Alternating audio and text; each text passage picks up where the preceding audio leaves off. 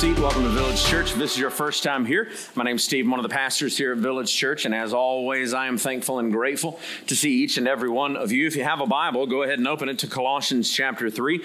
We're going to be starting in verse 5 this morning. Last week, if you were with us, we jumped back into Colossians by starting with the beginning of chapter 3 and verse 1. We looked at the first 4 verses to really see what I called the foundation of the Christian life. That we are saved by grace through faith in Christ alone. And that grace empowers us through the work of the Holy Spirit in our lives to live a new life in which our mindset as well as our actions are changed to live under the authority, to submit to the authority of Jesus Christ in this present age. Friend, if we have been raised with Christ, we will seek that which is above where Christ is. And all of this is done with trust and hope in the glorious return of Christ. And there will come a day where our faith will become sight, where we will see Him, where He will rule and reign for all eternity, and we will live in His perfect kingdom where sin will be no more. But today in verse 5, it begins really a more specific section as to what applying the tenets of verses 1 through 4 actually look like in your everyday life. When you go through entire books of the Bible at a time, you are unable to avoid the more difficult passages.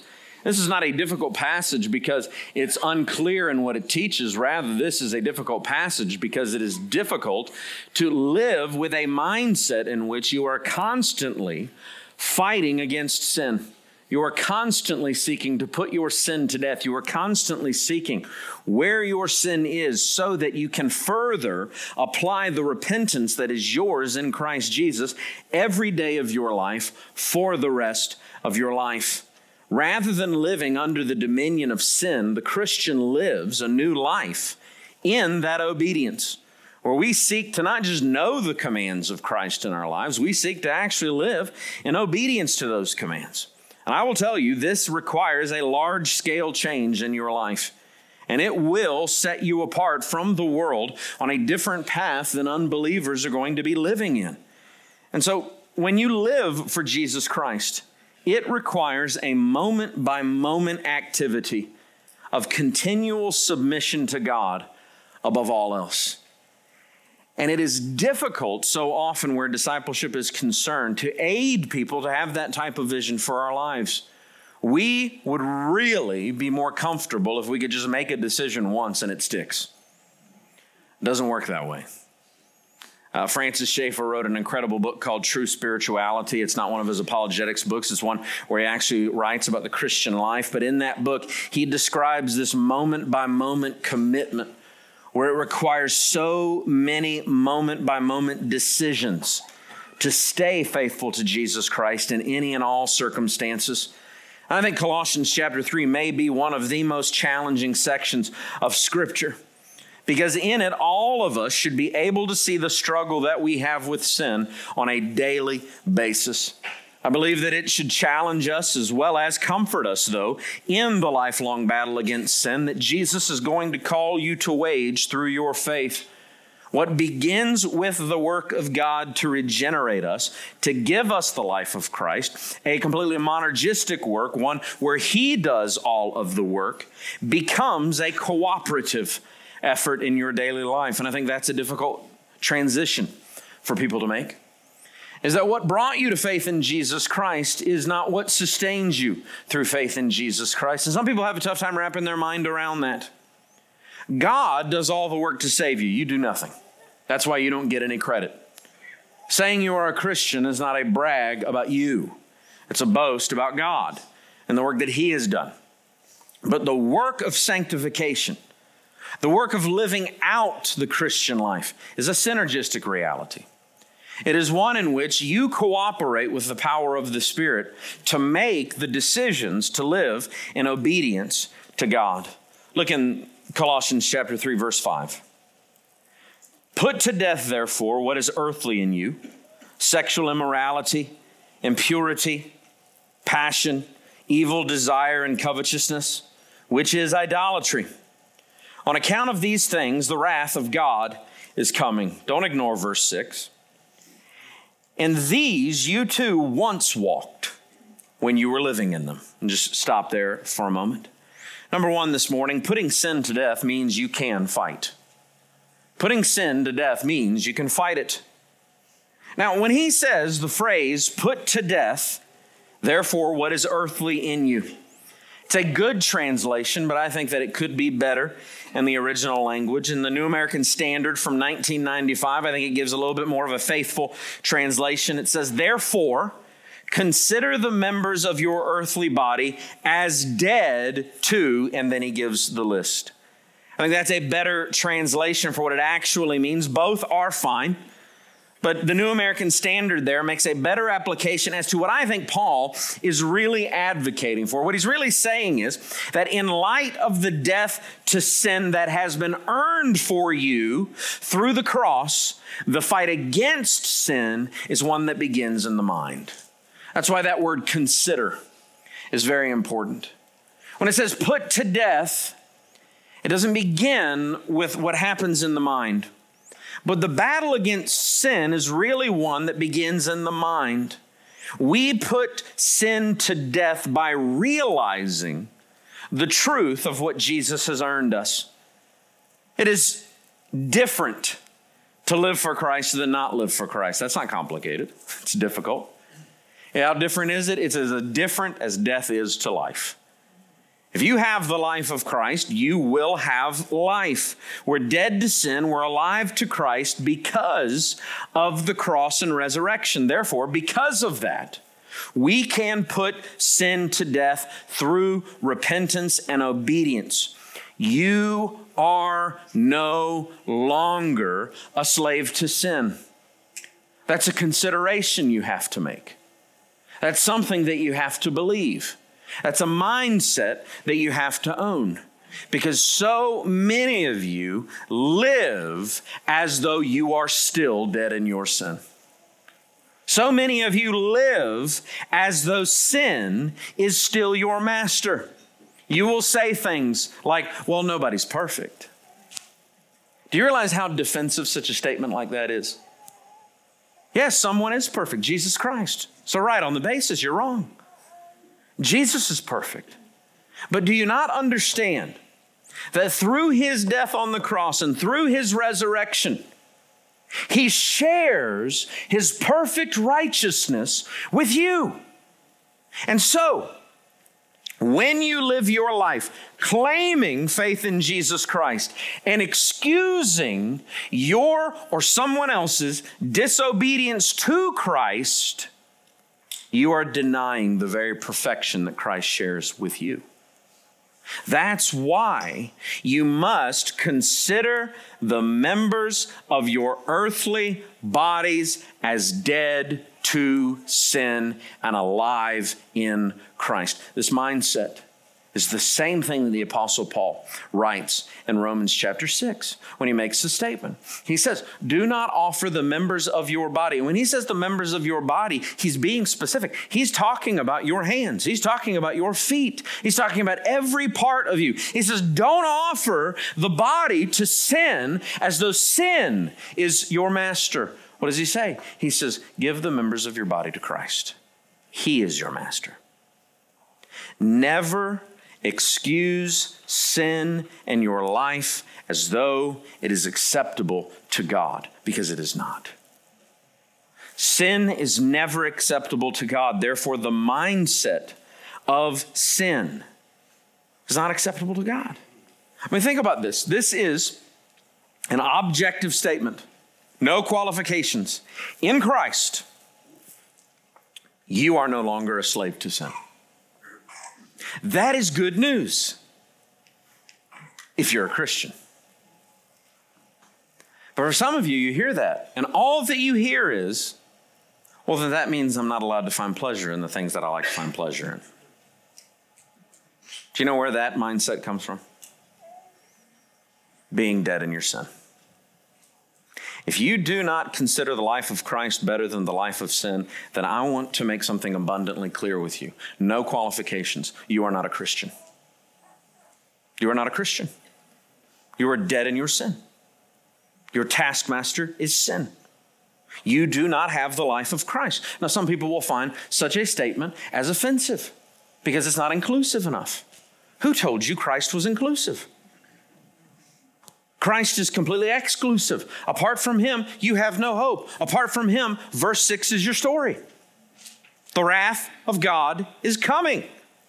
And the only way out is through faith in Christ and Christ alone. The trouble is that some of us do consider, there's that word, sin to be better and more convenient than the life of Christ. Friend, it is not. That is a faith problem. Consider, though, again, how Scripture speaks of sin. Sin comes through deception that tempts you to pursue condemnation rather than eternal joy.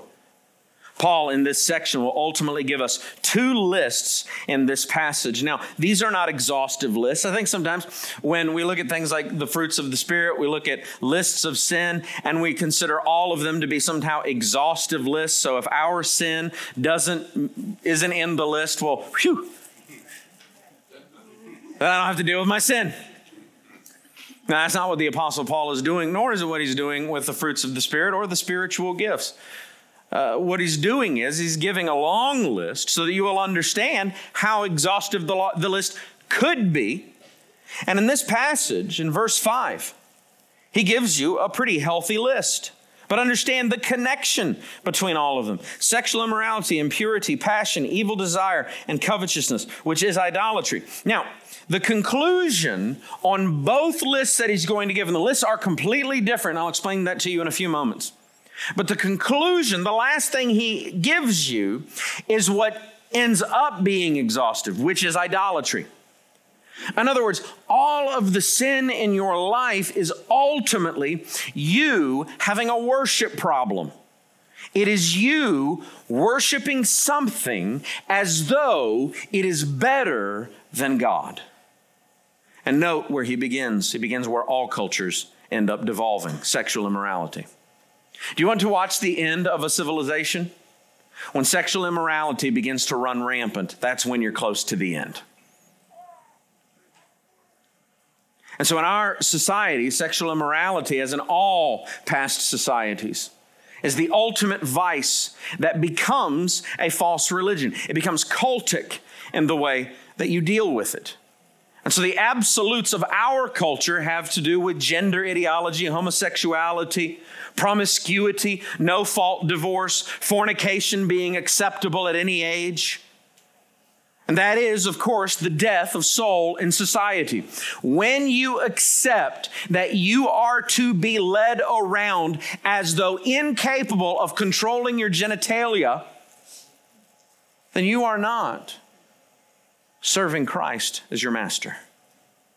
Nor are you helping anyone when you make excuses for them. The Apostle Paul, in verse 6, under the inspiration of the Holy Spirit, looks at this, and what does he say?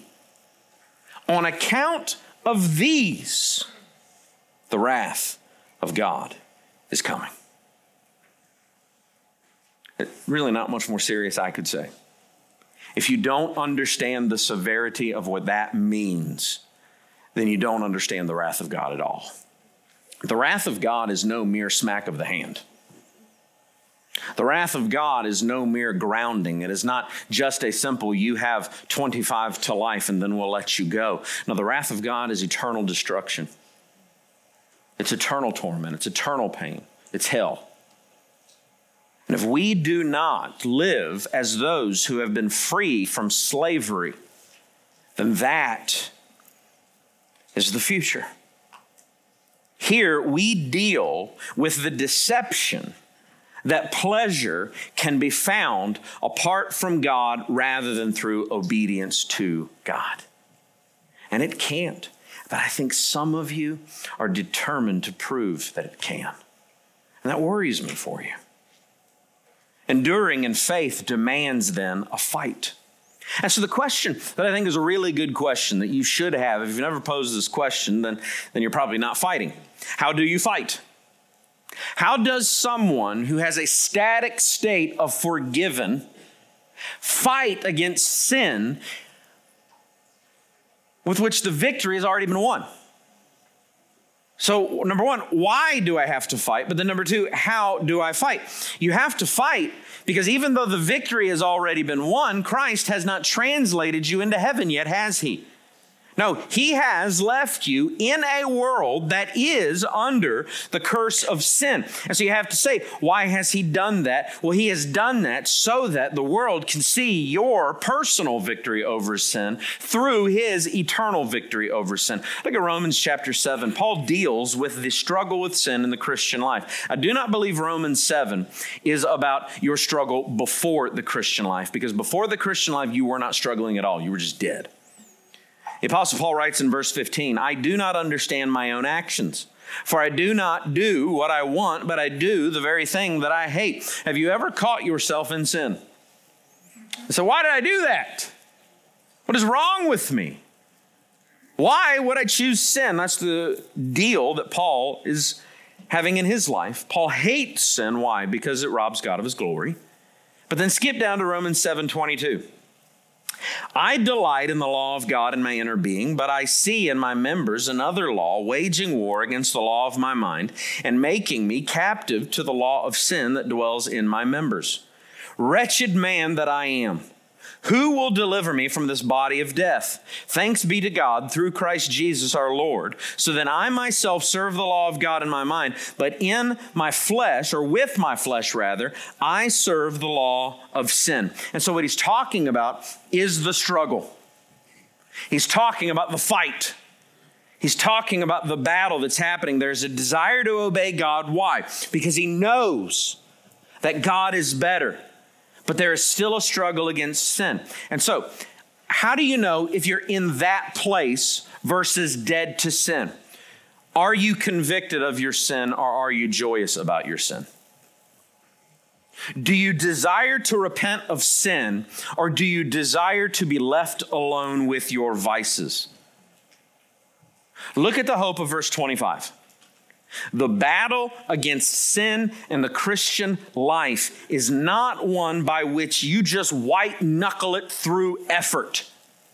It is one that has already been won and finished by Christ through his work on the cross and resurrection. So, I don't fear condemnation for my sin. Rather, I have strength to fight it and put it to death. It's the age-old question, is there fight left in you, or have you just given in? Have you just given in? Do you just accept your sinfulness? Do you just accept that you're going to be disobedient to God? That's not the Christian mindset. That's not the power of the Holy Spirit in you. So why then is the fight necessary? If the victory's already been won, and I've got to fight because the victory's already been won. Well, if it's already been won, then why is there a fight? Look further down to Romans 8:13. For if you live according to the flesh, you will what? You will die. He's not talking about just a physical death. He's talking about the book of Revelation, this eschatological reality, the second death, the spiritual death, the condemnation in hell for eternity. And so what the Apostle Paul says is, I've got fight, so I won't live by the flesh. Because if I live by the flesh, then the victory is not mine. I will die. But if by the Spirit you put to death, there's that is again, underline that, the deeds of the body, you will what? You will live. You will live. And so don't disconnect these realities in these verses. You have to get the whole message. You fight because the fight is actually the proof of your faith. If you don't fight and you just live by the flesh, that is proof of your death. But if you have the Spirit, you will fight. And here's the even better news that some of you don't believe, and I can't understand why you don't believe this. Romans 8:13 doesn't just say there will be fight. What does it say? It says there will be victory. It says you will put to death that which is earthly, the deeds of the body. Friends, I must put sin to death through the power that the Holy Spirit has gifted to me, but the only way I'm going to be able to do it is if I use the power that he's given to me. Verse 5 of Colossians chapter 3 calls your sin idolatry, because why? In its essence, all sin is about worship.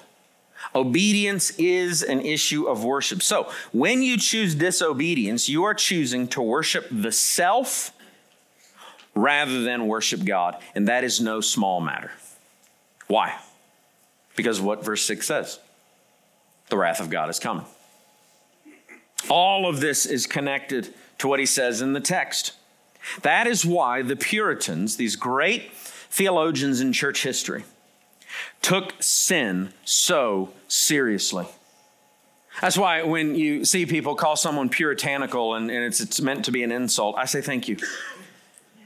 I appreciate the compliment. The same thing, somebody calls me a fundamentalist, as though that's a bad thing. I've been a fundamentalist as long as I've been alive. I love it. I've always put the fun back into fundamentalism. It's been a great life. I've enjoyed every minute of it. Jesus was quite the fundamentalist too. But sin is serious. And John Owen, the great Puritan, wrote these great words in The Mortification of Sin. He says, be killing sin, or sin will be killing you. Truer words have never been written. Some of you accept sinful patterns in your life, and there's a problem for two reasons. First, you are robbing yourself of the joy given you by Christ if you're a Christian.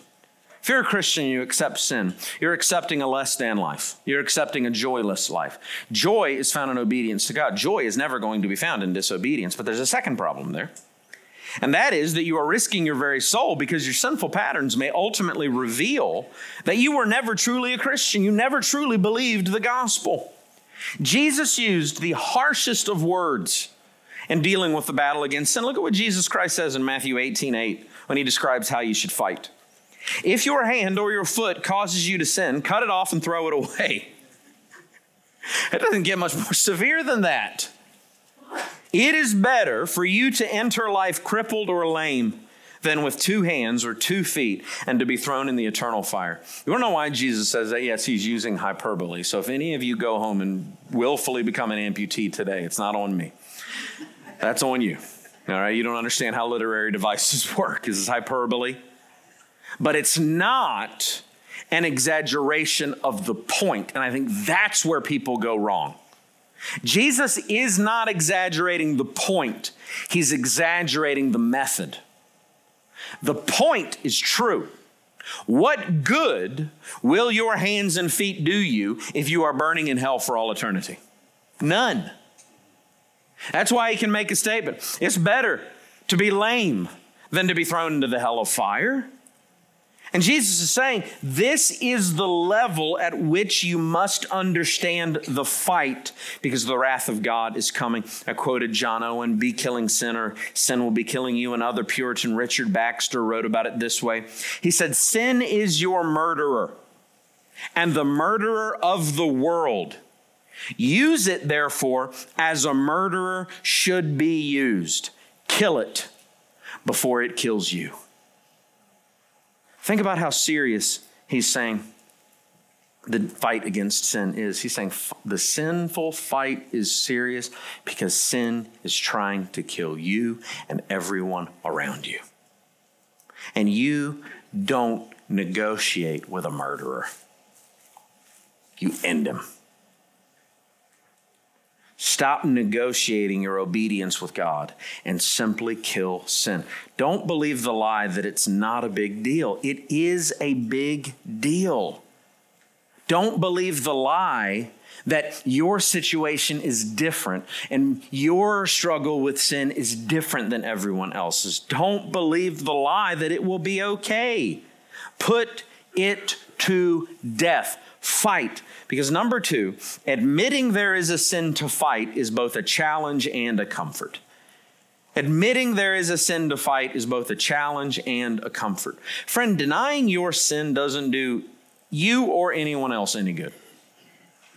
And so your lies are not actually helping anyone. The challenge of a passage like this is that we are all very good at finding other people's sins. We're like, well, yep. Sexual immorality, yep. Passions, yep. Covetousness, yep. Idolatry. I know 5 people that need to be here right now hearing this sermon. We're good at that, aren't we? I know you guys are. But start with you. You have a problem with sin. Every one of us needs to look at both of the lists in Colossians chapter 3 here and find your own struggle with specific sins. There are so many people that will call themselves sinners. And if you ask them, well, what sins are you struggling to repent of right now? Well, I sped. That's how I know you're not an honest person, because you're not even being honest with yourself. Look in verse 8. But now you must put them all away: anger, wrath, malice, slander, and obscene talk from your mouth. Do not lie to one another, seeing that you have put off the old self with its practices and have put on the new self, which is being renewed in knowledge after the image of its creator. The first step of faith is admitting you have sin you need to be saved from, right? Therefore, none of us is getting out of this text without sin to deal with. Every one of us has sins we must put to death in our lives, because this is a lifelong battle. Note the difference between the two lists. The first list begins with pleasure. The second list deals with anger. It deals with that fury that boils up within you. And I don't know a single person that doesn't struggle with sin on both lists in some way. Again, remember, this isn't an exhaustive list. You're dealing with this in your heart. You know that you are. You're finding joy in the wrong places, and you're angry for all the wrong reasons. The battle will continue in your life with all of these things until glory. But some of you are so worried about other people's sins that you refuse to internalize any of this as your own struggle. Own this so that you can fight this. People make requests of sermons all the time. People make requests of me to do special teachings on all sorts of issues that other people are struggling with.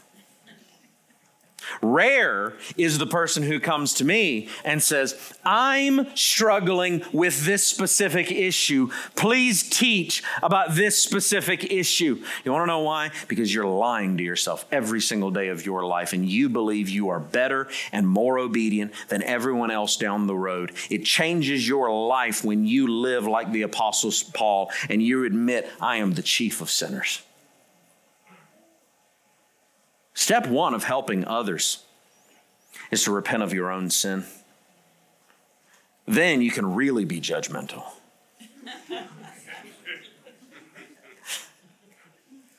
This should challenge you. If you cannot state what you are struggling with, then you are not battling.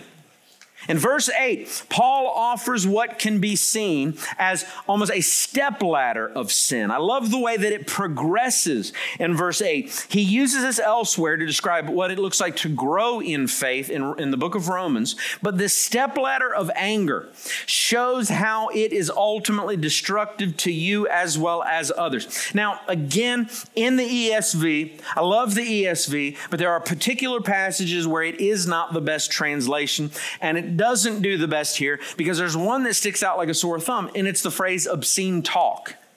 It doesn't seem to fit with slander. And then if it's a stepladder, how do we just get to dirty jokes? Because that's not a good translation. The NASB 95, again, I believe is superior in this specific passage, not everywhere, but here it is, when it translates it as abusive speech. And then it gets to the heart of the matter. It is intending to point out vulgarity, but of a specific nature. What he's doing here is he's dealing with that anger that begins to boil up within you to the point where you have real malice, to the point where you have real wrath, to the point that you're going to other people and you're like, who does he think he is? It becomes slander. And then one day that guy or that woman does something and you just unleash holy terror on their lives and you rip them down one side, you rip them up the other side, and you abuse them verbally in vulgar ways because your anger has come to fruition. Now keep in mind, he's not talking about righteous anger here. There are plenty of people that we should righteously mock in culture. What he's talking about is an anger that you have because you believe you are God. How dare they overstep God, me? And it's destructive to you. It's destructive to the community. It's destructive to other people. And it is not the path of Christ. The intention here in these verses is not to deal with sexual sin or sin of anger solely.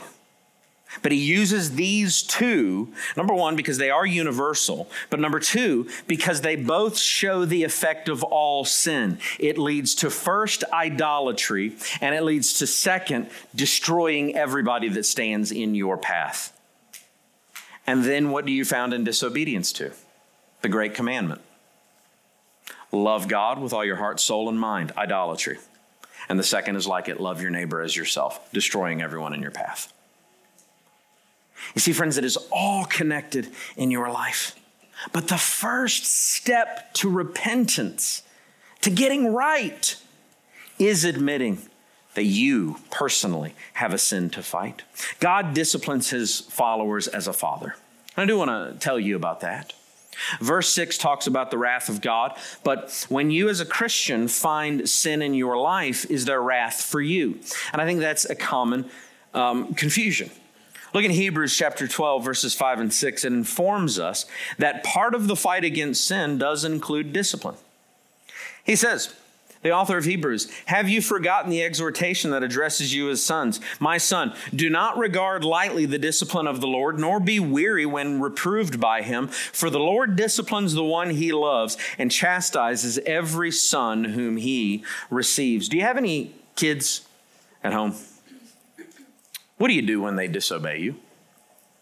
You discipline them, I hope. Even though every Sunday I look in the field and I see some I've got questions about. Just being honest.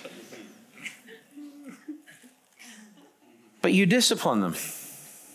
If you're a loving parent, you don't discipline them out of wrath. You discipline them to correct them. You discipline them because you do not want them walking out into the world as a complete disaster. You want them to know how to live in society. You want them to know how God the Father loves them. So you don't discipline them because of your great wrath against them. There's a difference. A good and loving father, a good and loving mother sets boundaries around their child. And when that child oversteps those boundaries, you lovingly correct them in, yes, ways that hurt. And if you don't, I'll tell you right now, it's because you don't love your child. And you just want to allow them to walk into the world thinking they are God. But God the Father treats you exactly the same if you are his child. His discipline begins with guilt of conviction for sin. When you sin, do you know? Shouldn't have done that. I need to never do that again. I need to turn to the grace of Jesus Christ. That's discipline. Sin should make you miserable. If it doesn't, you got a faith problem. But it's not limited to that. God can discipline you in whatever way will get your attention. Yes, he will use sickness to discipline you. Yes, he will use personal calamity to discipline you. And on and on. If you are his child, expect discipline. Now, here's the deal. If he removes his hand and allows you to just sin unchecked, then maybe he's not your father. If God doesn't need to correct you, then that's God punishing you. Saying, my love's not on your life, so I'm not going to discipline you. You're free to love your sin. Then he goes and he makes the statement after abusive speech, and he says, do not lie to one another. Now that's interesting that it would follow this, and that is a gripping command. The direct application of that first, in light of the context, would be denying you have sin. See, don't lie to one another. You are a sinner, but some of you hide it so well. But you are never hiding it from God. But second, also don't miss that I don't think do not lie to one another is disconnected from what he taught earlier in the book. Remember, what did he deal with earlier in the book? False teachers, false doctrine. What he's talking about here is saying that buying into the deception of sin will lead you to deceiving others about your sin, which will ultimately then lead you to deceiving others with false doctrine about sin. It's a slippery slope once you buy into the lies of the enemy about sin. Therefore, the only path forward for all of us is to be honest and specific about our sins with ourselves as well as with God. Romans 8:23 tells us that the curse of sin is something that the world itself groans against. Note what he says. He says, not only the creation groans, but we ourselves, who have the first fruits of the Spirit, groan inwardly as we wait eagerly for adoption as sons, the redemption of our bodies. We see the effects of sin all around us, as Paul's pointing in that passage. Conviction for sin, the fight against sin, though, goes from challenge to comfort when you think about that. What he's saying is, if you're a follower of Christ, there is coming a day when you won't have to fight against sin anymore because it won't exist. We are the first fruits. Yes, we groan inwardly because we fight against sin with the hope of a new sinless reality in the kingdom of heaven. And how do we do that? By obeying the call of God in verse 10. Put on the new self. We put off the old in the fight against sin, and we obey the power God has given us as he has overcome the power of sin for us. Do you believe that? Have you applied that reality to your life? Some of you are so consumed by the challenge of fighting against sin that you have forgotten or you have neglected the comfort of what the fight means about the future. There is coming a day where the fight will end. Are you tired of fighting sin? Of course. But I pray that it's because you are tired of sin. And it's not that you are tired of Christ. See, the hope is that Christ has overcome sin. And verse 11 then is the ultimate comfort. Here there is not Greek and Jew, circumcised and uncircumcised, barbarian, Scythian, slave, free, but Christ is all and in all. Number 3, all Christians can have an equal share of Christ. Your fight to put sin to death dictates your experience of Christ. The truth of your faith, yes, is going to be seen in the fight for your life. Some of you consider your struggles, and you decide that because you struggle with this or you struggle with that, you must live as a second-class Christian. That's foolishness. And the ultimate reason for your foolishness is not because you have less of Christ. It is because you can't get over yourself.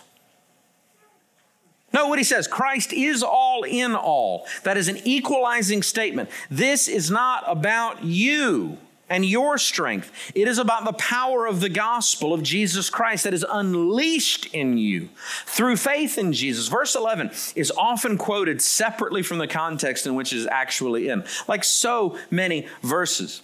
You solely use it to talk about the equality across races. Well, you're missing the entire point there. What he's saying is, no one has more ability to fight against sin than anyone else does in Christ. We set our minds on the things above and are renewed as we grow in knowledge. Through this, we realize more and more of what we have and more of what we are in Christ. And then the spiritual reality meets the physical reality of the way that we live every single day. Friends, this is about growth in our experience of Christ in our lives. Verse 11 comes in that as a reassurance of who we are in Christ so we can be comforted in the fight. He says, are you a Jew? Well, if you're in Christ, then you have fight. Are you a Gentile? Are you a Greek? Well, in Christ, you have fight. Are you a slave? Are you free? Christ is all in all. Stop separating yourselves out by ethnicity, by income, by place in life. It's about Christ. Oh, you weren't born to a Christian family? You still have as much Christ if you believe him as someone who was born into a Christian family. Oh, you didn't have the foot up that you feel everybody else had the foot up on. Oh, you struggle with sin because of trauma in your past that other people don't struggle with. So what? Christ is all in all. Stop feeling sorry for yourself as though it excuses your lack of trust in Jesus Christ.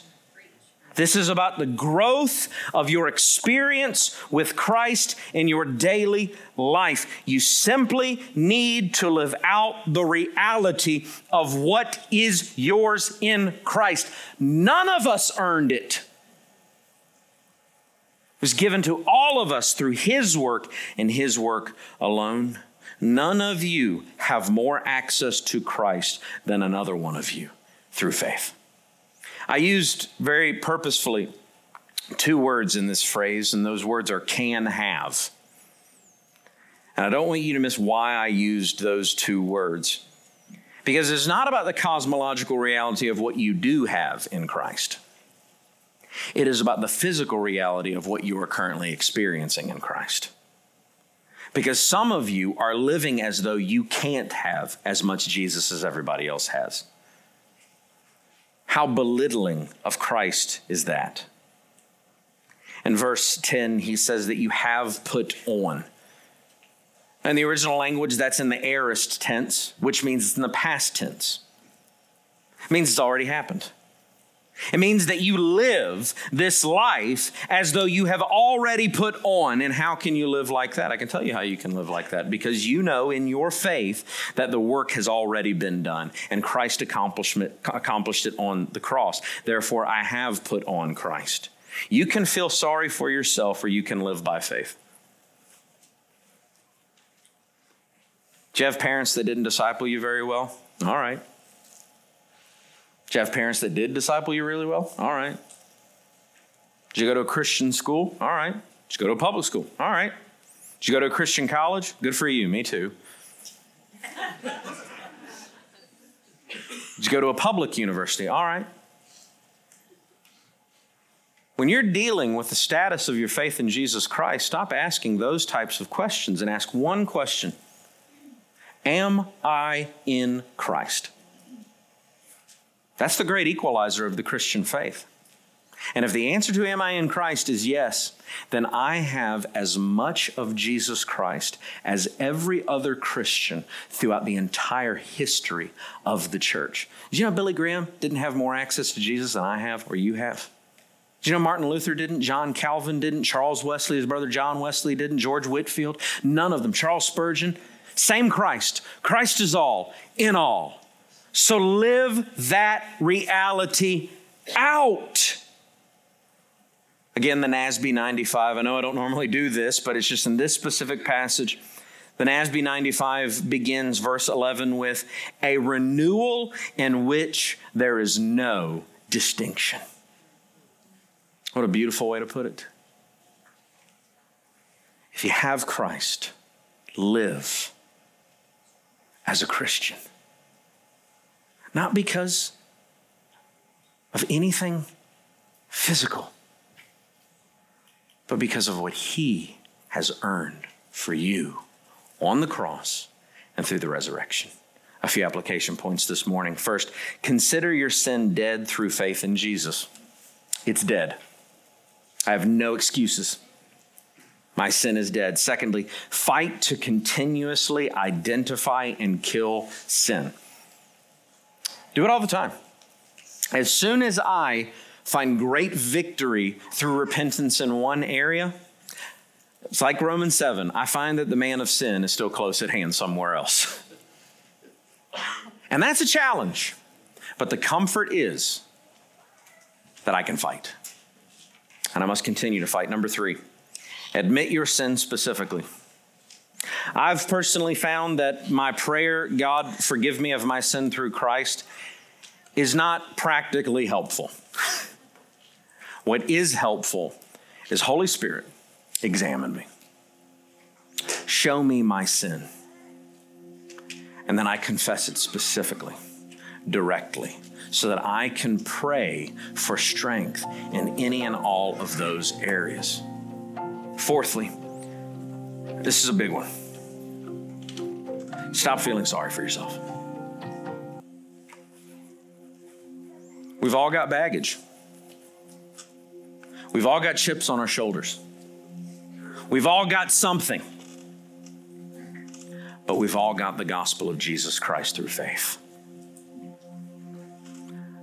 I am more than a conqueror in Christ. Finally, start trusting that Christ is enough. Stop defining yourself by your background. Stop defining yourself by your struggle. Stop defining yourself by what you do have. Stop defining yourself by what you don't have. Define yourself by the cross, by the resurrection. Christ is all in all.